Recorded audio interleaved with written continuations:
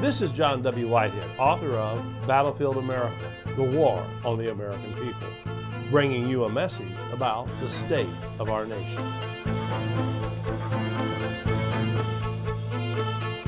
In a time of universal deceit, telling the truth is a revolutionary act, George Orwell once wrote. Indeed, and when exposing a crime is treated as committing a crime, you are being ruled by criminals. In the current governmental climate, where laws that run counter to the dictates of the Constitution are made in secret, passed without debate, and upheld by secret courts that operate behind closed doors, obeying one's conscience and speaking truth to power of the police state can render you an enemy of the state. That list of so-called enemies of the state is growing. WikiLeaks founder Julian Assange is merely the latest victim of the police state's assault on dissidents and whistleblowers. On April 11, 2019, police arrested Assange for daring to access and disclose military documents that portray the U.S. government and its endless wars abroad as reckless, irresponsible, immoral, and responsible for thousands and thousands of civilian deaths. Included among the leaked materials was a gun sight video footage from two U.S. AH-64 Apache helicopters engaged in a series of air-to-ground attacks while American crew laughed at some of the casualties. Among the casualties were two Reuters correspondents who were gunned down after their cameras were allegedly mistaken for weapons, and a driver who stopped to help one of the journalists. The driver's two children, who happened to be in the van at the time it was fired upon by the helicopter, suffered serious injuries. There is nothing defensible about crimes such as these perpetrated by the government.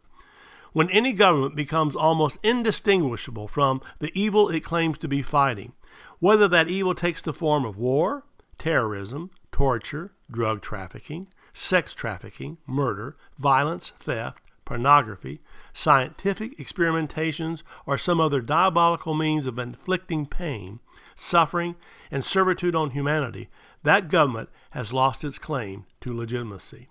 These are hard words, but hard times require straight talking. It's easy to remain silent in the face of evil. What is harder, what we lack today and so desperately need, are those with moral courage who will risk their freedoms and lives in order to speak out against evil in its many forms. Throughout history, individuals or groups of individuals have risen up to challenge the injustices of their age. Nazi Germany had its Dietrich Bonhoeffer. The gulags of the Soviet Union were challenged by Alexander Solzhenitsyn. America had its color-coded system of racial segregation and warmongering called out for what it was, blatant discrimination and profiteering by the Reverend Martin Luther King Jr. And then there was Jesus Christ, an itinerant preacher and revolutionary activist who not only died challenging the police state of his day, namely the Roman Empire, but provided a blueprint for all civil disobedience that would be followed by those, religious or otherwise, who came after him. Indeed, it is fitting that we remember Jesus Christ, the religious figure worshipped by Christians for his death on the cross and subsequent resurrection. He paid the ultimate price for speaking out against the police state of his day.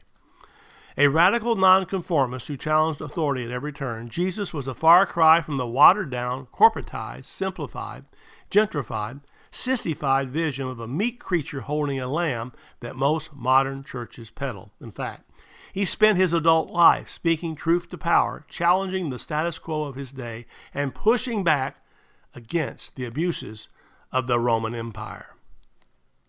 Much like the American Empire today, the Roman Empire of Jesus' day had all the characteristics of a police state: secrecy, surveillance, a widespread police presence, a citizenry treated like suspects with little recourse against the police state, perpetual wars, a military empire, martial law, and political retribution against those who dared to challenge the power of the state.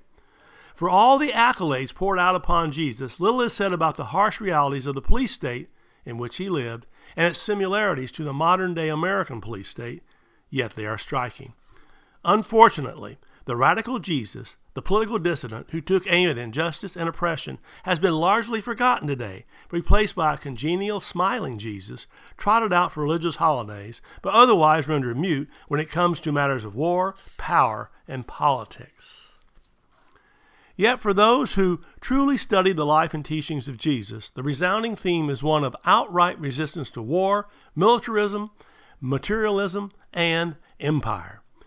What a marked contrast to the advice being given to Americans by church leaders today, and I'm quoting here, submit to your leaders and those in authority, which in the American police state translates to complying, conforming, submitting, obeying any orders, deferring to authority, and generally doing whatever a government official tells you to do.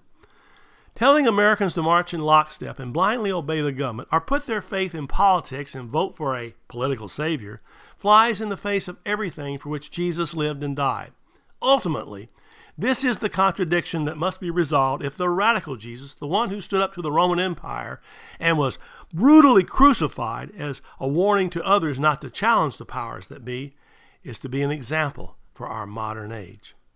As I make clear in my book, Battlefield America, The War on the American People, we must decide whether we will follow the path of least resistance, willing to turn a blind eye to what Martin Luther King Jr. referred to as the evils of segregation and the crippling effects of discrimination, to the moral degeneracy of religious bigotry and the corroding effects of narrow sectarianism, to economic conditions that deprive men of work and food and the insanities of militarism and the self-defeating effects of physical violence.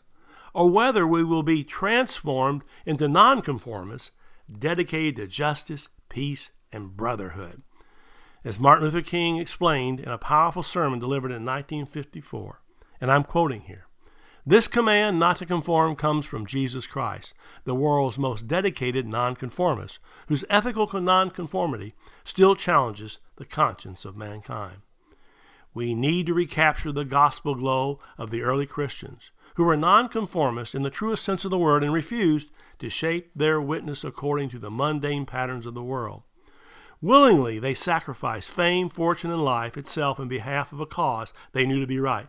Quantitatively small, they were quantitatively giants. Their powerful gospel put an end to such barbaric evils as infanticide and bloody gladiatorial contests. Finally, they captured the Roman Empire for Jesus Christ.